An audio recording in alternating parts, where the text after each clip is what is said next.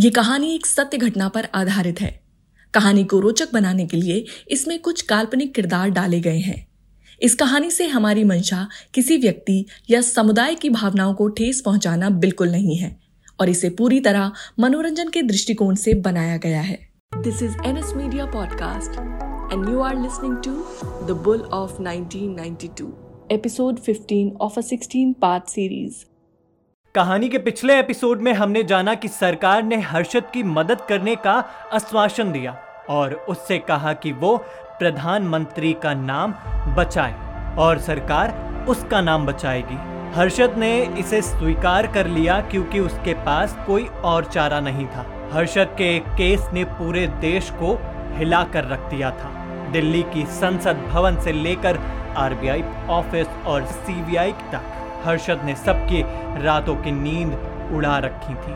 दिन बीतने के साथ साथ केस की गहराई और बढ़ती जा रही थी और अब RBI गवर्नर के कहने पर सुचेता JPC के हेड से मिलने दिल्ली चली गई, मगर वो नहीं जानती थी कि आखिर उसे वहां क्या मिलने वाला है।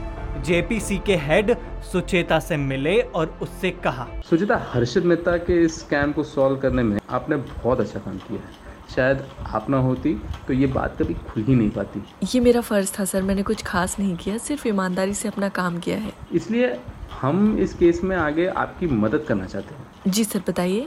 सुचेता, ये कोई एकमात्र केस नहीं है, ऐसे बहुत सारे केसेस और है। क्या? हाँ, और ये सारे सबूत ये लीजिए और अब से सब आपके हाथ में है। Sucheta, we can't do anything but you can. Thank you sir, मैं जरूर करूंगी। All the best. शुक्रिया सर। सुचेता अब सबूतों के साथ तैयार थी और उसने अगले ही दिन अखबार में हर्षद के साथ साथ उन बैंकों के द्वारा किए गए फ्रॉड्स के बारे में पर्दाफाश कर दिया। सभी बैंक खुद को साफ और निर्दोष साबित करने में लग गई थी और इस कड़ी में सिटी बैंक भी पीछे नहीं थी। एक विदेशी बैंक होने के बावजूद सिटी बैंक भारत की और अपने राष्ट्र प्रेम की दुहाई दे रहा था। वहीं इन सब के बीच हर्षद के घर पर एक और रेड हुई। हर्षद को फिर से गिरफ्तार कर लिया गया। इस बार हर्षद को कोकीन रखे जाने के इल्जाम में पकड़ लिया गया था। हालांकि ऐसा कुछ हर्षद के घर से बरामद नहीं हुआ था, फिर भी उसे शक के दायरे में रहकर गिरफ्तार किया गया था। हर्षद बार बार जेल जा जाकर परेशान हो चुका था, जिससे उसकी मदद करने के लिए प्रणब उसे एक वकील के पास लेकर जाता है, जिसका नाम था जेठमलानी। जेठमलानी जी, ये हर्षद मेहता है। अरे इनको कौन नहीं जानता। इनका केस आपको ही लड़ना है, अभी आप ही कुछ मदद कर सकते हैं। तुमने देर कर दी प्रणव, मगर चलो, देर आए दुरुस्त आए। मैं इनका केस लड़ने के लिए तैयार हूँ। शुक्रिया सर। अरे केस जीतने के बाद शुक्रिया अदा कर देना। आपने केस ले लिया, मतलब हम जीत ही गए। बिल्कुल बिल्कुल।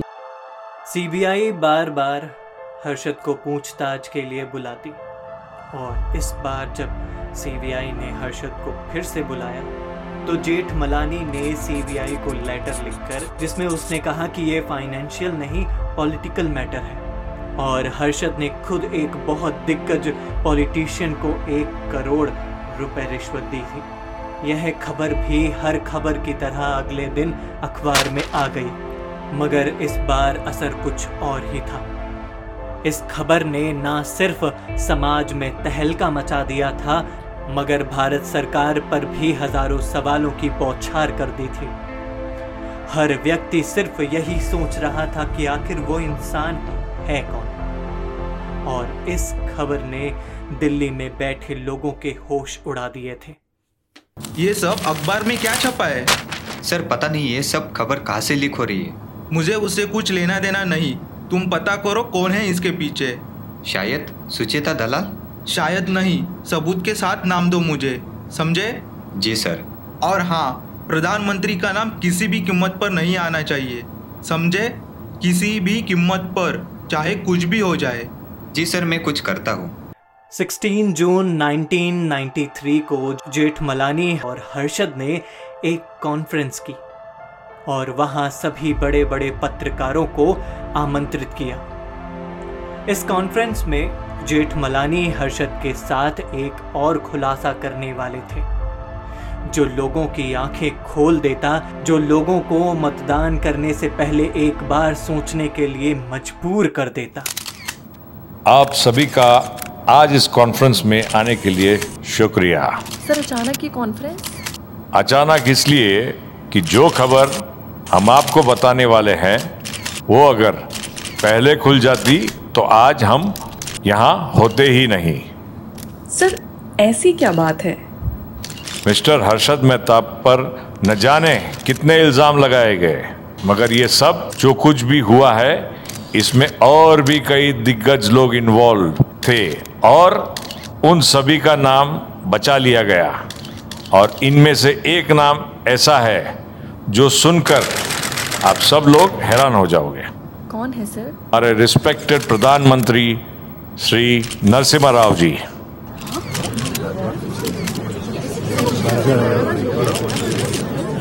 ये बात बिल्कुल सच है।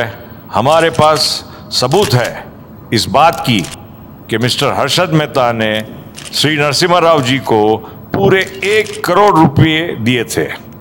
हमारे पास वो बैग भी है जिसमें रखकर वो पैसे ले गए थे। क्या हम वो बैग देख सकते हैं?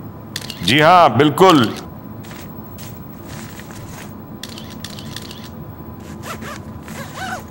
ये बैग वही है।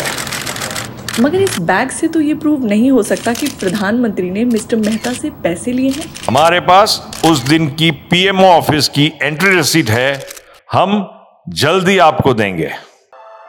हालांकि हर्षद इस बात को साबित कभी नहीं कर पाया था, मगर ये कलंक ही काफी था सरकार और प्रधानमंत्री नरसिम्हा राव को बदनाम करने के लिए। आखिर पोल खुल चुकी थी और जिस बात को भारत सरकार का डर था वही सब हुआ।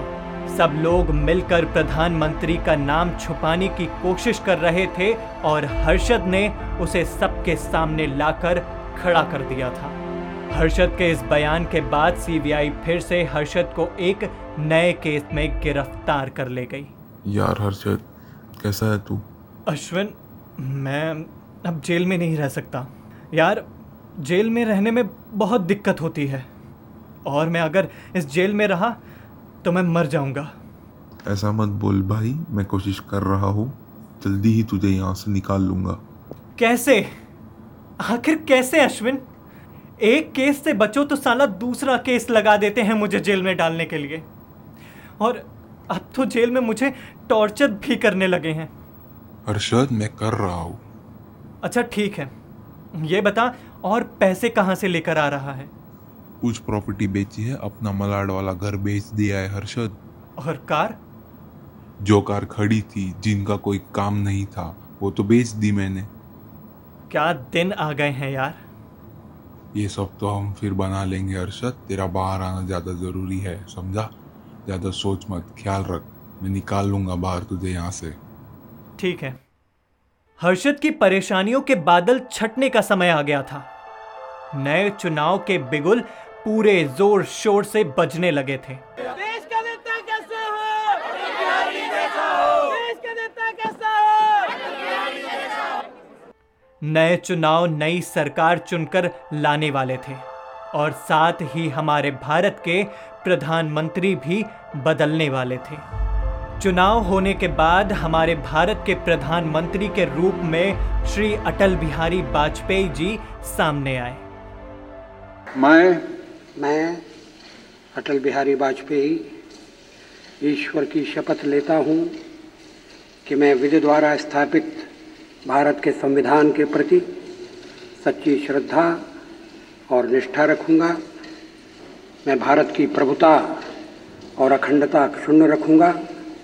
मैं संघ के प्रधानमंत्री के रूप में अपने कर्तव्यों का श्रद्धा पूर्वक और शुद्ध अंतःकरण से निर्वहन करूँगा तथा मैं भय या पक्षपात, अनुराग या द्वेष के बिना सभी प्रकार के लोगों के प्रति संविधान और विधि के अनुसार क्या न्याय करूँगा। नई सरकार ने हर्षद को कुछ नए मौके दिए और अब हर्षद ने एक नई शुरुआत करने के बारे में सोचा। हर्षद ने एक हिंदी अखबार में फाइनेंशियल कॉलम में आर्टिकल लिखना शुरू कर दिया और धीरे धीरे हर्षद भूषण के कहने पर फिर से मार्केट में वापस जाने के लिए सोचने लगा। हर्षद ने दोबारा अपना काम सेटल ही किया था।